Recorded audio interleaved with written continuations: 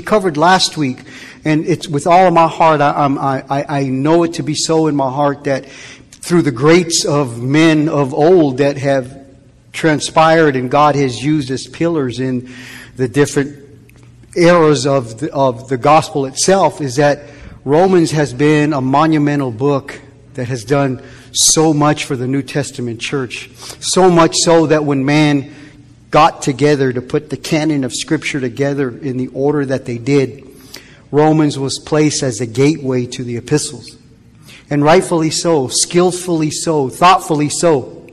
So I'm looking forward to myself being transformed as we dive into this word and get the gist of what the Spirit of God was giving the Apostle Paul to this newly found church that was in Rome, the Rome being the sphere of influence in the world, in the ancient world of its time. You weren't anybody of any kind of stature or stout unless you came out of Rome. And so the church in Rome, as Paul understood and was led to, he understood that he hadn't had time to get there, but his heart was there. We see it in his letters, and he's going to explain that a little bit. He saw the need for a Christian document for this newly found believers, this newly found church. They needed a Christian constitution, so to say, a statement of faith, so that they would all be on the same page, because Rome was a place of influence, and to avoid the world system from infiltrating the church itself, he saw a dire need, so much so that he couldn't wait till he got to Rome. He had to write this letter. And in this letter, he wraps up the gospel of Jesus Christ, what he calls the good news of God. And we covered an overview, and we're going to dive into that, and we're going to get, I promise you, we're going to get done here with verse 1 for sure. But we covered an overview of the details of the letter, the body of the letter, the bones of the letter. And depending on what you're studying off, we know, and you probably may know already, the letter you can be broken up into 7 to 8 different parts: introduction, sin, depravity. It can be broken up in that many aspects. But the meat of the body, the meat of the letter, the bones of it, can be structured in 3 different areas. And we covered that, and we looked at that structure. And we covered how chapters 1 through 8, and we're going to be in for a while, chapters 1 through 8 are basically doctrinal in kind. It's where we see man's sin condition, and it's exposed in all of its ugliness. And Paul covers the doctrinal truths of the depravity of man. So 1 through 8 basically covers doctrine. And we see that this section of chapters 1 through 8, it starts off with the wrath of God towards man. The wrath of God towards every human being that was born after Adam. And then it kind of ends and rolls over into the next phase with the peace of God. And then we see Paul break that up and what turned wrath into peace. And then we get into chapters 9 and 11. And in these chapters 9 to 11 is another section that Paul changes his focus onto the nation of Israel, and how the nation of Israel, God's chosen people, applies to the Gentiles, and how the Gentiles are adopted into that family of faith known as the nation of Israel, God's chosen people. So we see Paul in these chapters. We see him in the second part as he transitions over to the subject of Israel. We're going to see Paul dive into the sovereignty of God. Very deeply and very to the point, he's going to dive into the sovereignty of God. And with that, he's going to transition over to the responsibility of man. And if those things are not very clear, he's going to make those things clear for us.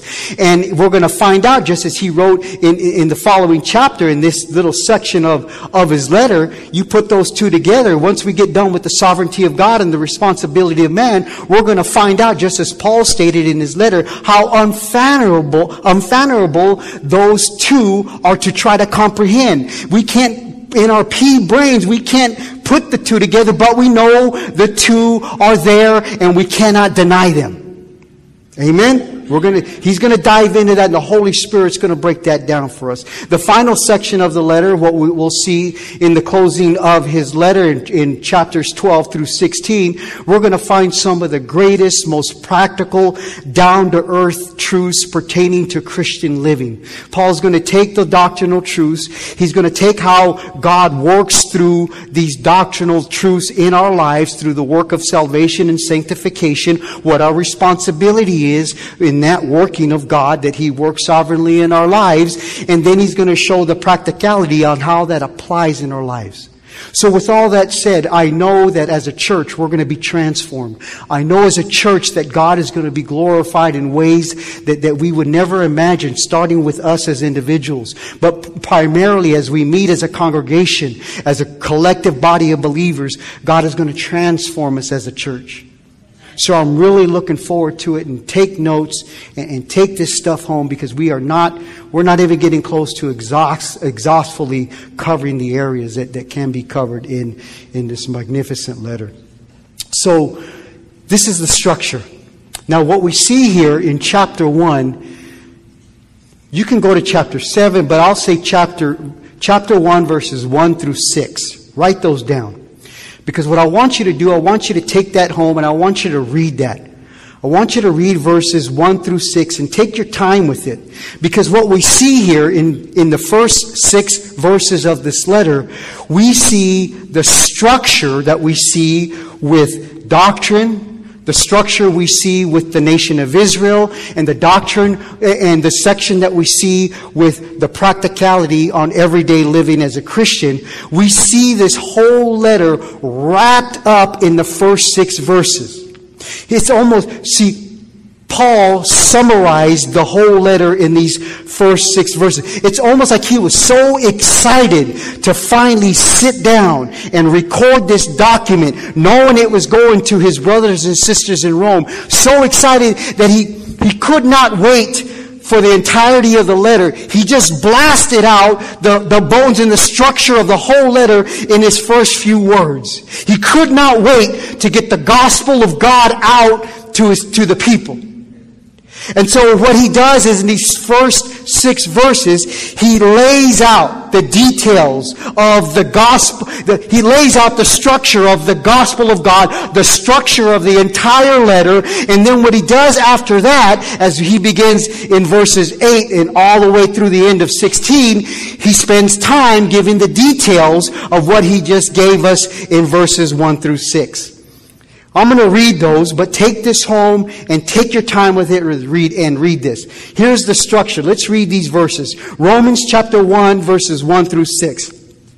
Paul, a bondservant of Jesus Christ, called as an apostle, set apart for the gospel of God, which he promised beforehand through his prophets in the Holy Scriptures concerning his Son, who was born of a descendant of David according to the flesh, who was declared the Son of God with power by the resurrection from the dead according to the Spirit of holiness, Jesus Christ our Lord, through whom we have received grace and apostleship to bring about the obedience of faith among all the Gentiles for his name's sake, among whom you also are the called of Jesus Christ.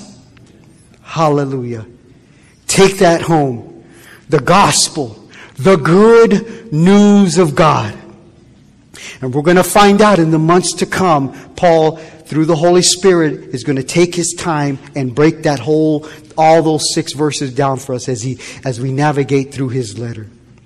Interesting enough, our text for this morning, verse 1. Verse 1, the way Paul opens up this letter, just with verse 1, the way he opens up explains a few things to us about Paul. It explains why he was a very passionate pillar of example to the Christian faith that he was. It explains a lot about this man, the areas, the truths that he brings up in chapter 1 concerning, he understood what his identity was in Christ. And he opens up his letter by identifying himself with these major areas in his life. And he took these areas in life to heart. And they were characterized in the way he lived his life. And it makes sense now, understanding how Paul saw himself in Christ. It explains why he was the tool that God used to write over half of the New Testament and over half of the epistles, the letters. Well over half of them himself. With the 5 known authors that we have, he wrote half himself. He understood who he was in Christ. And not only understood it, but lived it. He allowed the realities to drive his pursuits in life. And we see it in his writings. We see it in his encouragement. And the others see it in his life. So this is what we want to do this morning, church. We want to run through verse 1, and we want to see what Paul understood about himself, how the realities of what he understood about his identity, who he was in Christ. And his identity, listen, they're practical. And they are meant to edify the church, because these realities that Paul realized about himself apply to us. And just as Paul, to live a God-fearing life, to live a God-honoring life, the same applies to us. We need to understand that the same applies to us, and we need to take these truths to heart and realize ourselves who we are in Christ. And not only realize, but allow them to manifest themselves through our daily lives. That's called sanctification. That's called living a Christ-like life, being separated from this world that we are in. Being a peculiar people, being strange. You just don't fit with the world. We're going to find this truth in what Paul identified himself with in these first 3 very simple but powerful areas in his life. He starts off his letter. The first part of verse 1, Paul, we know who wrote it. A bondservant of Christ Jesus. Paul starts off understanding and identifying himself as a bondservant. Your translation may say bondslave of Jesus Christ. It's the same thing. Most newer translations try to be as literal as possible. They're going to use the term bondservant. What we see in this, Paul identifying himself as a bondservant. Paul wasn't unique to being a bondservant. We see multiple writers of the letters of the New Testament start off their letters with identifying themselves in the same manner. We see James identify himself in James chapter 1 verse 1. James, a bondservant of God and of the Lord Jesus Christ, to the 12 tribes who are dispersed abroad. Greetings. James identified himself as this bondservant. We see Peter identify himself in 2 Peter chapter 1 verse 1 in the first part. Simon Peter, a bondservant and apostle of Jesus Christ. We see another author of the letters of the epistles in the New Testament, Jude. Jude opens up his letter with verse 1, the first part of verse 1, chapter 1. He says, Jude, a bondservant of Jesus Christ and brother of James. This isn't a new character trait. This is a common character trait of a believer. But these were believers that understood something about their service unto the Lord. The same understanding that we sitting in this congregation this morning must understand ourselves. We see John, the Revelator. We see him with the same understanding in Revelations chapter 1. Look how he opened up the letter. The revelation of Jesus Christ, which God gave him to show his bondservants the things which must soon take place. And he sent and communicated it by his angel to his bondservant John. Bondservant of Jesus Christ. Now this bondservant comes with obtaining a heart of service for the sake of others. This is what it comes with. This is not the meaning of the word, but this is the outcome of being a bondservant of Jesus Christ. You're a bondservant to Christ. You're not a bondservant to others, but being a bondservant to Christ, it comes with with a character trait that is in service for others' sake and not your own. And it comes with being a servant of others. We're a bondservant to Christ, and we put others first for the sake of Christ before ourselves in order to portray. It's a means of grace in which God uses on this planet as us as believers, ambassadors of Christ. It's used to portray the gracious heart of God in the midst of this current self-centered culture that we are in. We are in a culture that's all about me. It's all about meeting my needs. It's all about me first. We all hear the statements. You all have social media and don't deny it. Yeah, it's all, I'm taking care of me now. I find it like they had this great epiphany and they had this life-changing thought. I got to take care of me now. Have at it, champ, because you ain't going to take care of nothing. It's a self-centered culture that we are in. This is what makes the believer peculiar. This is what makes us different. We don't think the same. We're not selfish. And we don't do things for selfish ambition. We do it because we are a bond servant to Jesus Christ. This is what a piece of what Paul is saying. The letter to the Philippians that he wrote tells us that Jesus himself as a man, Jesus Christ himself took on this heart attitude of a bondservant. Philippians chapter 2 verses 3 through 7 reads, "Do nothing from selfish or empty conceit." Listen to what the word is saying. Listen to what it's describing here. It's describing the servant's heart, a servant heart of a bondservant. A bondservant to Jesus, this is the heart attitude. Do nothing from selfish or empty conceit, but with humility of mind, regard one another as more important than yourselves. Do not merely look out for your own personal interests, but also for the interest of others. Don't deny yourself. Yeah, take care of yourself, yes, but also meet and pay attention to the needs of others. Have this attitude in yourself, which was also in Christ Jesus, who, although he existed in the form of God, did not regard equality with God a thing to be grasped, but emptied himself, taking the form of a bondservant and being made in the likeness of men. Okay, now, if you're anything like me, like when I saw it time and time again, I wanted to know, what is this bondservant?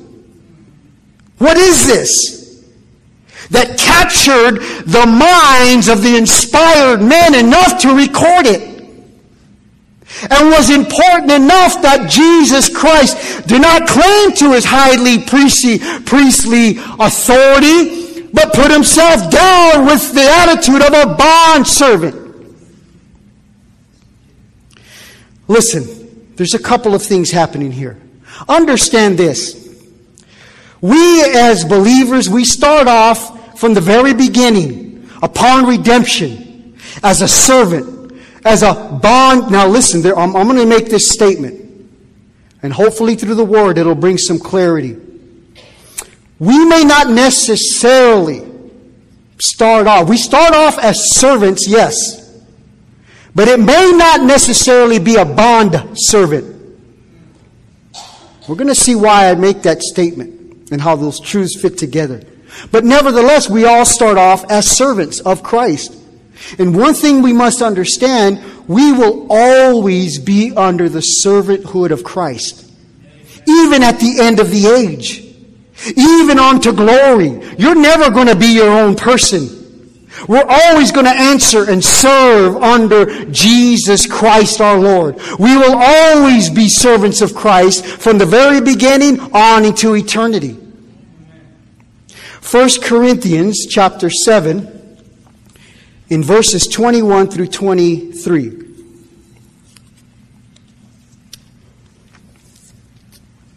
Look what it says here. And it's dealing with physical slavery on this earth. if you have a master that owns you and you're serving them as a slave, which it wasn't a bad thing. Understanding, you got to look the history up. Slavery wasn't a bad, it was just hired help. That's all it was. They were paying them. Of course, man took advantage of that and abused them and didn't pay them what they should. We see this in the Word. We actually covered that in the letter that we covered. But nevertheless, it says, this is what this is dealing with. Now hear me out. Verse 21. Were you called while a slave? What he's saying is, were you redeemed? Were you called by God's grace while you were a slave? Do not worry about it. But if you are able also to become free, rather do that. We covered this in detail, so you'll have to go back on some of our notes of 2 Peter. Verse 22. For he who was called in the Lord while a slave is the Lord's free man. You are free in Christ concerning your your earthly slavery, is what he's saying. Likewise, he who was called while free, you weren't a slave, is Christ's slave. You were bought with a price. Do not become slaves of men.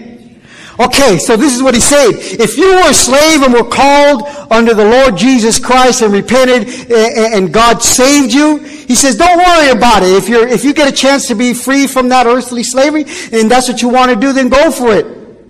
You're free in Christ. But he says, if you're a free man, if you weren't a slave, you're a slave now, a slave to Christ.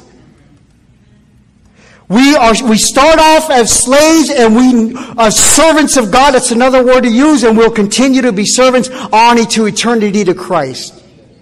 Now, when we begin to really live in the reality of being bond slaves to Christ in our everyday lives, it transpires over to many different aspects and attitudes of service that we have in our lives. When we get a grip on what it is to be a bond slave of Jesus Christ, and we fully understand that, and we begin to first of all serve our Lord as a bond servant, what that will do, it will transpire over into so many areas of our life, just automatically.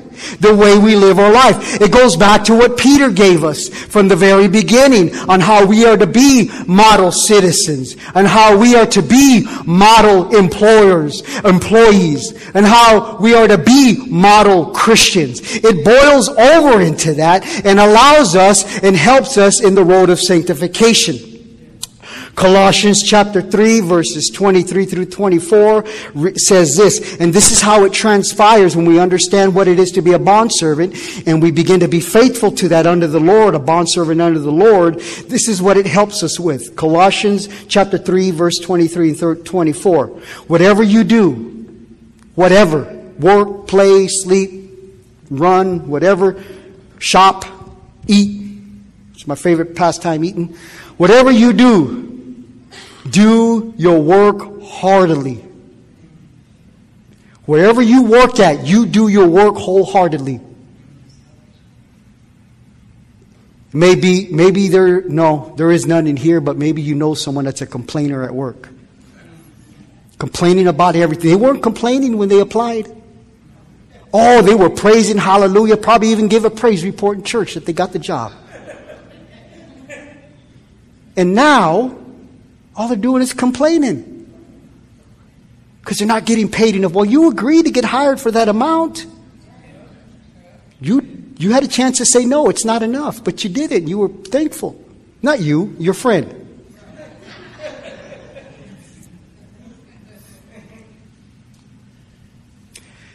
Wherever you do as an employee, do it wholeheartedly. Because you're not doing it unto men. Whatever you do, do your work as for the Lord rather than for men. knowing that from the Lord you will receive the reward of your inheritance. It is the Lord Christ whom you serve. Now there's so much there. Peter told us that it's a means of grace in which God will use your example on wherever you're at. He'll use your example in the day of visitation for an unbeliever.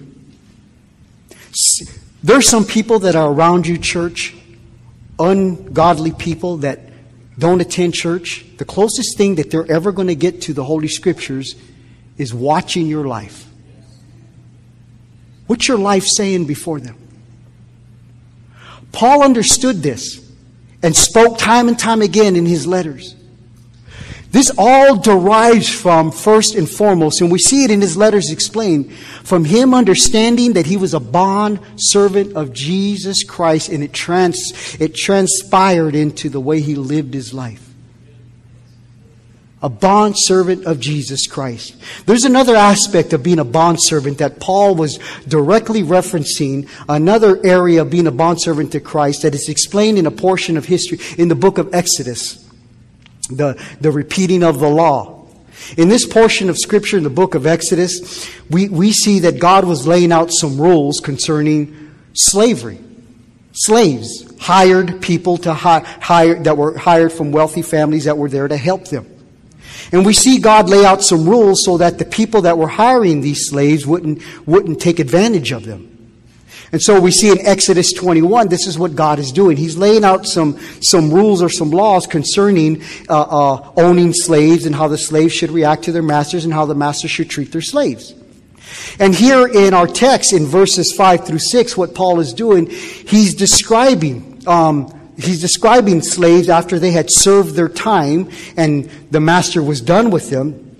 And he was explaining what they are to do with these slaves that were no longer responsible or no longer obligated to serve their master because the work was done. So this portion, I'm reading this because it directly describes an aspect of what Paul is referring to as being a bond servant of Jesus Christ. A very essential aspect in what Paul was saying here. Exodus 21 verses 5 and 6, with that said, but if the slave, now this is after the slave is done with his assignment and is released from his master. But if the slave plainly says, I love my master, my wife, and my children, I will not go out as a free man. Then his master shall bring him to God. Then he shall bring him to the door or the doorpost, and his master shall pierce his ear with an awl, and he shall serve him permanently. Now this is saying a slave that is done, and the master says, okay, I'm done with your assignment, you're free to go. But the slave says, Lord, no, listen, I love you. I love you. I raised my family here. So a lot of times the master would assign the wife or whatever it may be. I love the wife I got. I love the kids I got. I want to stay and serve you. I'm not going anywhere. You can't get rid of me now. It's too late. It's like the apostle said to Jesus, Jesus, what do you mean? Where is there to go? I ain't got nowhere to go. You ain't get rid of me that easy. I ain't going nowhere. The next day, they were all running from his presence, hiding. This kind of slave that was free to go but chose willingly to stay and serve because he loved his master. He loved the life that he was living under serving his master. This was known as a bondservant. Do the homework. This is what Paul is referring to. This is what Peter is referring to. This is what Jude was referring to. This is what John was referring to. This is what the gospel was referring to with Jesus Christ, being a bondservant, taking on the heart attitude of a bondservant, serving because he wanted to and because he loved the Father. This was known as a bondservant. It was a servant that said, I don't serve because I'm getting paid to serve. I'm not here serving because I'm getting paid. I'm not here to serve because I have to. I'm not here to serve for any other reason other than I love my master. This was a servant that never broke away from being a servant to his master. He lived his entire life serving his master. This is a picture A picture illustration through history that was pointing to something. It was pointing to the church and to the bond servants, us as believers of our Lord and Savior, Jesus Christ. We are free in Christ, but just like the gospel says, as the letters say, don't use your freedom as an excuse to run wild. Serve your master well. And we serve Jesus Christ, not because we're getting paid, not because we have to, not because we're getting something out of it, because we want to. We love Him. Whether Christ does anything in our life or not, we're going to serve Him until our last dying breath that we have. That is the heart attitude of a bond servant under Christ.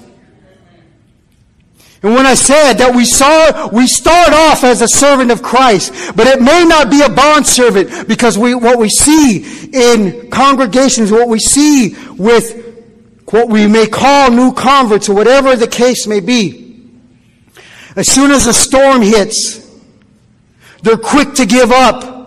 They're quick to throw in the towel. That's probably because they were drawn by a false gospel. And it was the flesh.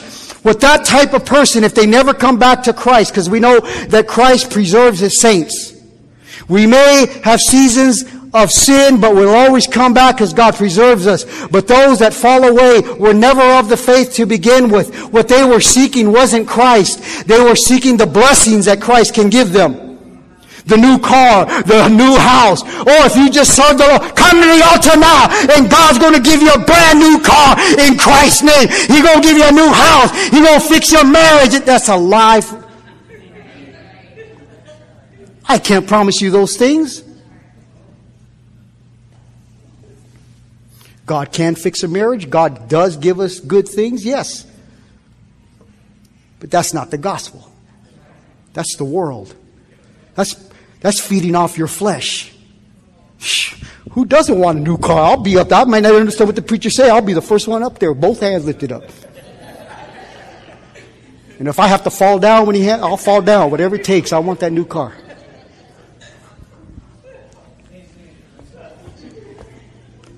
I don't mean to be meddling. It's a picture of a bondservant. Us as believers, we never break away from being a servant of the Lord. Why? Because we love Him. We don't want it. We don't want to break free. I want to serve you. I'm here for you, not for myself. That's another subject. Let's go back. Verse 1. We got to get this done. Continue on with verse 1. He continues on.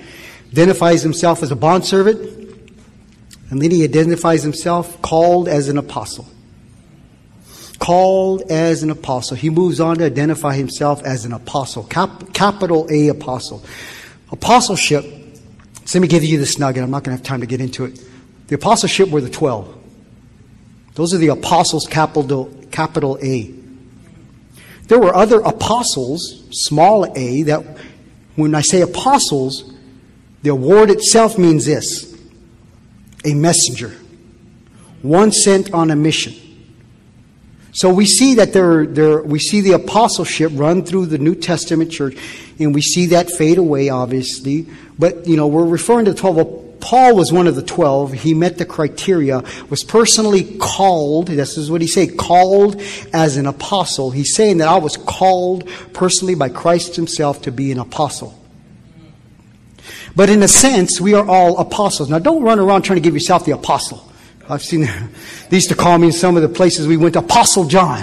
Hey, here comes the apostle. Call it, bring it, apostle. Whatever. But listen, this word that he uses, it means the same thing. A messenger, one sent on a mission. Now, in its context, do the homework yourself. Specifically, called an apostle. Specifically means a man sent out by Jesus Christ Himself to preach the gospel. This is what he's saying. I was sent out by Christ Himself to preach this gospel that I'm going to give you in these 16 chapters. So what he's saying, that he was an apostle, not because he decided on his own to become one, not because he was a self-appointed apostle, which we see in today's world, self-appointed people still calling themselves apostles, but because God had effectually called him to be an apostle. He wasn't headed over to apply for apostleship. He was headed over to kill the church. And on that road to go kill the church, God called him to be a messenger. Jesus Christ himself. Go figure, huh? As Paul was recalling this road to Damascus, in which he was called by Jesus himself to be an apostle, to preach, he was called to preach the gospel, this good news of God. As he was recanting this, or recalling this in his road to Damascus before King Agrippa, he explains how he was called to this capital A apostleship by Christ himself. In Acts 26 verse 16, he says this, "But get up and stand on your feet." This is Christ talking to him on that road. "For this purpose I have appeared to you, to appoint you a minister and a witness, not only to the things which you have seen, but also to the things in which I will appear to you."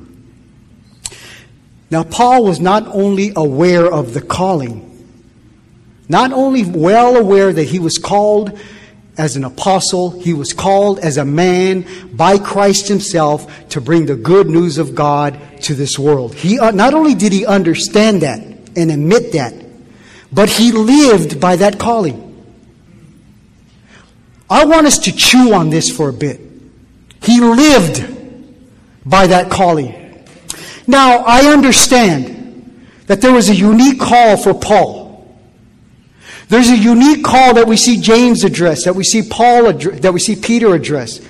Saying, hey, if you want to be a preacher of the gospel, don't just jump into it. Hold your horses, wait a little bit, because that's a big responsibility. Now, there is a unique call of Paul, yes, that is unique to him, yes. But we can't say that specific call applies to us. It's a whole different thing going on with Paul. Yes, but in principle, there's a level here that where Paul understood that he was an apostle of Jesus, called by Jesus Christ to be an apostle, we too are called to be messengers of this good news. The difference is the way how serious Paul took this call. He didn't take it half-heartedly. He didn't take it nonchalantly. There's people that strive for a name, a title. And once they get that title, they love it, bro, but they don't want the responsibility of it, but they love the title. Ooh, they love it.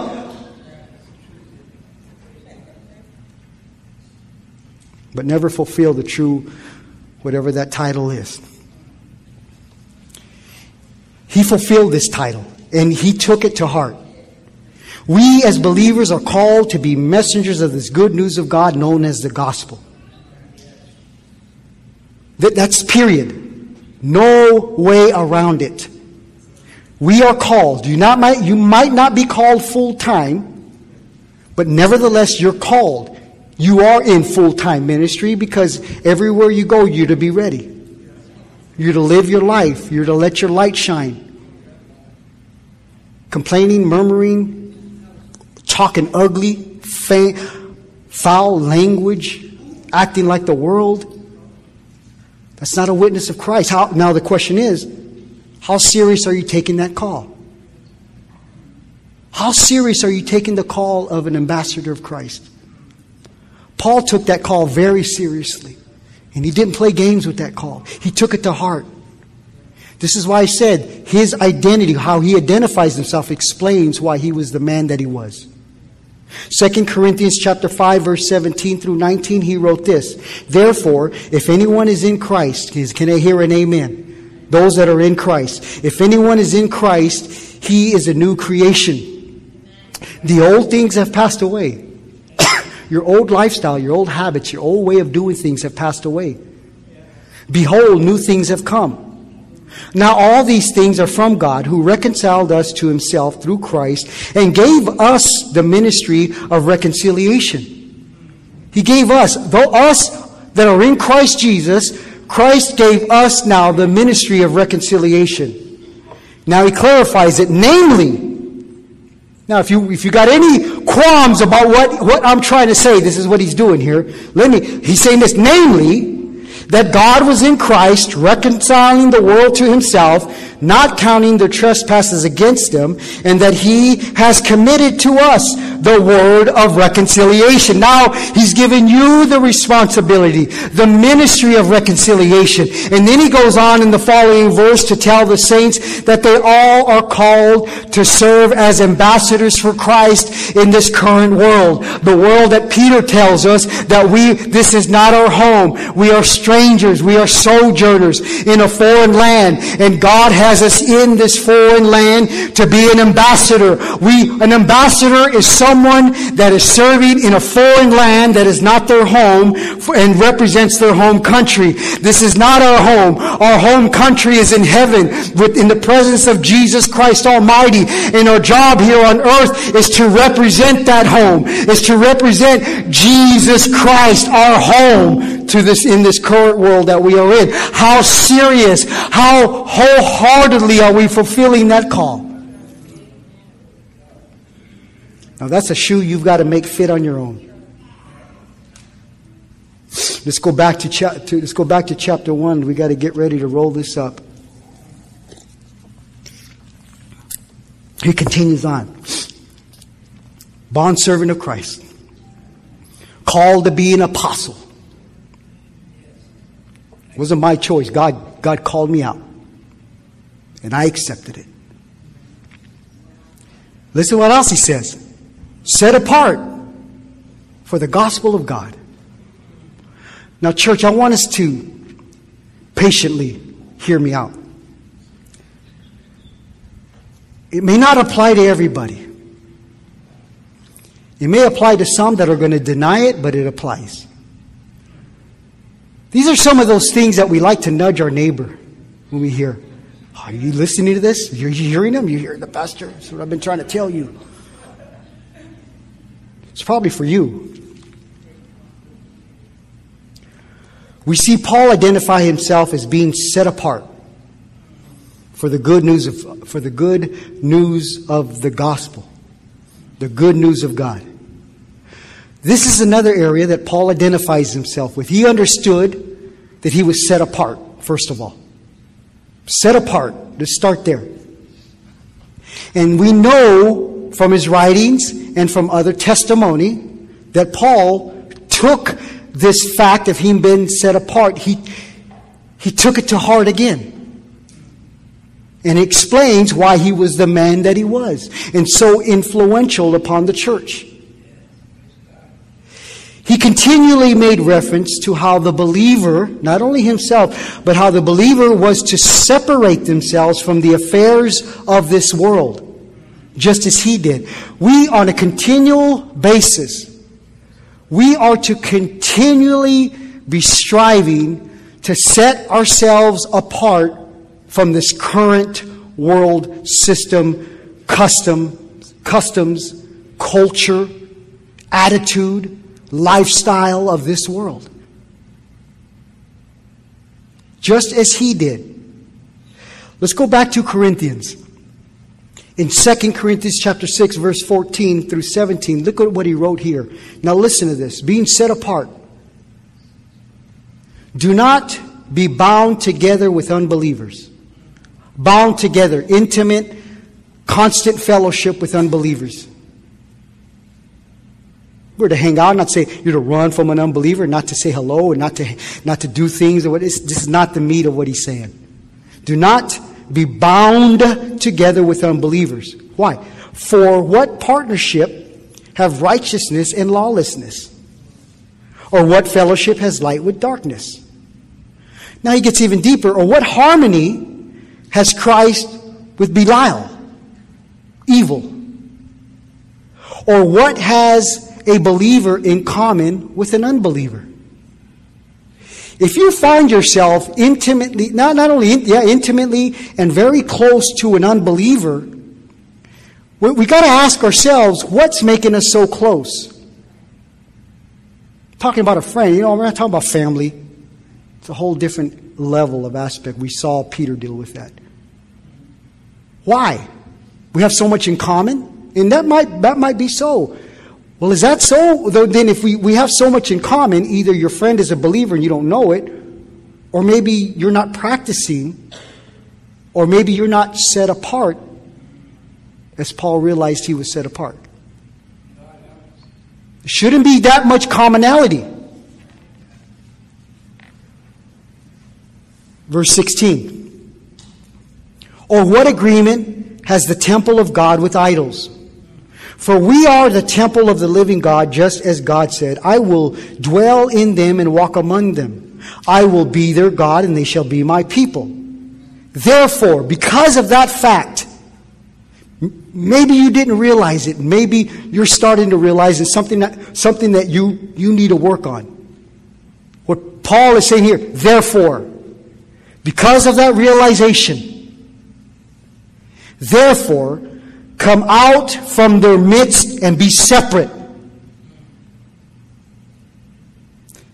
Come out from their midst and be separate, says the Lord, and do not touch what is unclean, and I will welcome you. You've got to take that to heart, and you've got to take that and understand what that's saying here. Paul understood that he was set apart. And he lived his life as one that was set apart. We, as believers, if you claim to be a saint, we claim to be one that is set apart. Set apart from what?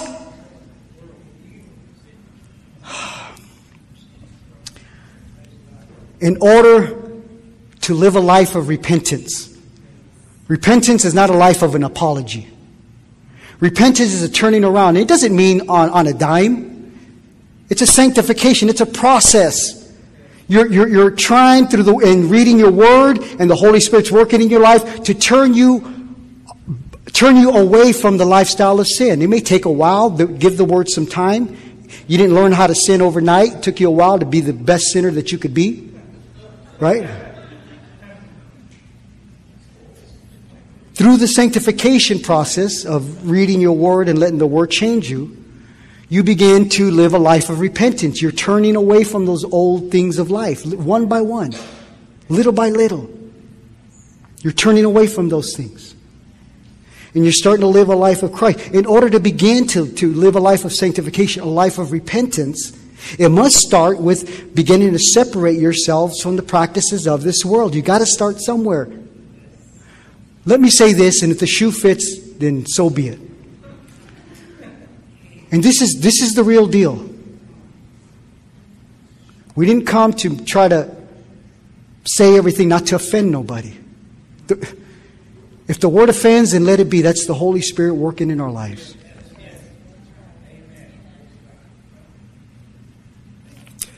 But there's some of us that have just become complacent with the old lifestyle. And you do them now without even thinking about it. We act and we mingle and we mix in with the world. Someone that doesn't know you could not tell that you were a believer if they stood around you for a little bit and watched you mingle with the world. We're not perfect. We will never be perfect until we get to heaven, but that's, like Paul himself said, don't use that as an excuse. Don't take the grace of God in vain. And some of us have took it in vain by being complacent. And we are fellowshipping with the world. We are mingling with the world. We are in intimacy with the world. And we've already stopped trying to separate ourselves from that kind of lifestyle. And we've just accepted it. It's got to start with the realization that we've got to get back on track. Like Paul said, in this race, who tangled you up? What caused you to hit the sideline? Who tripped you up? Therefore, you realize it, shake the dust off, get back on that race. And what I'm talking about here in context is get back to separating yourselves from this worldly system and its lust and its practices. Be different. You're to be different. People are to see you, sister and brother, different. They may not know. I'm not saying walk around preaching the gospel all through. They just look at you and say, there's something different about that person. This is what Paul is saying. This is what Paul realized. He said, I'm set apart. 1 Corinthians chapter 15, verse 33 says this, do not be deceived. Taking it from the Psalm. Bad company corrupts good morals. I don't care how strong you are, young person. I don't care how strong you are, mature in Christ. You hang around a worldly society a little longer than you should. You saturate yourself in that pool of sin. I've always learned either one or two things is going to happen to you, especially when you're a new believer. Either you're going to convert that whole cesspool of sin to Christ, or they're going to drag you down with them. And I'm going to tell you something here. If you haven't learned already, the odds are against you. The odds are against you. Bad company will corrupt good morals that God has already instilled on the inside of you. It'll corrupt them. We are to separate ourselves from this worldly system, from the cesspool of sin that this world has created. J.B. Phillips, his New Testament, it's a paraphrase. It's not a translation, it's a paraphrase. He does an excellent job at paraphrasing Romans 12, verse 2. The first part, this is how J.B. Phillips' New Testament paraphrases Romans 12, 2. Don't let the world around you squeeze you into its own mold. Don't allow the world that is around you on a daily basis, don't allow it to squeeze you into its mold. And that's exactly what it will do. Quit trying to be like them. Quit trying to fit in.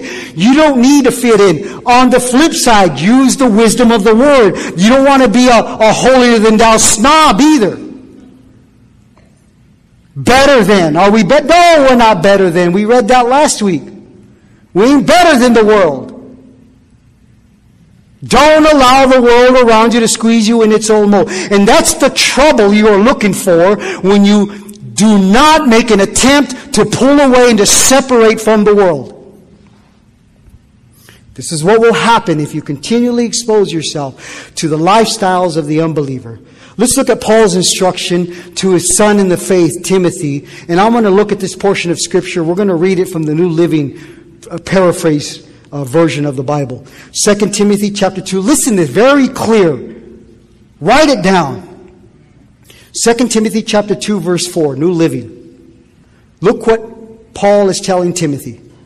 Soldiers, we know he's talking about soldier of the Lord. We're all soldiers in the army of the Lord. Soldiers don't get tied up in the affairs of civilian life. You can't. Boy, that's a preach right there, boy. I could spend 2 weeks on that right there. Soldiers do not get tied up in the affairs of civilian life. For then they cannot please the officer who enlisted them. A Christian cannot get tied up. A saint cannot get tied up in the affairs of this world. If we do, we cannot please our master who enlisted us into this family.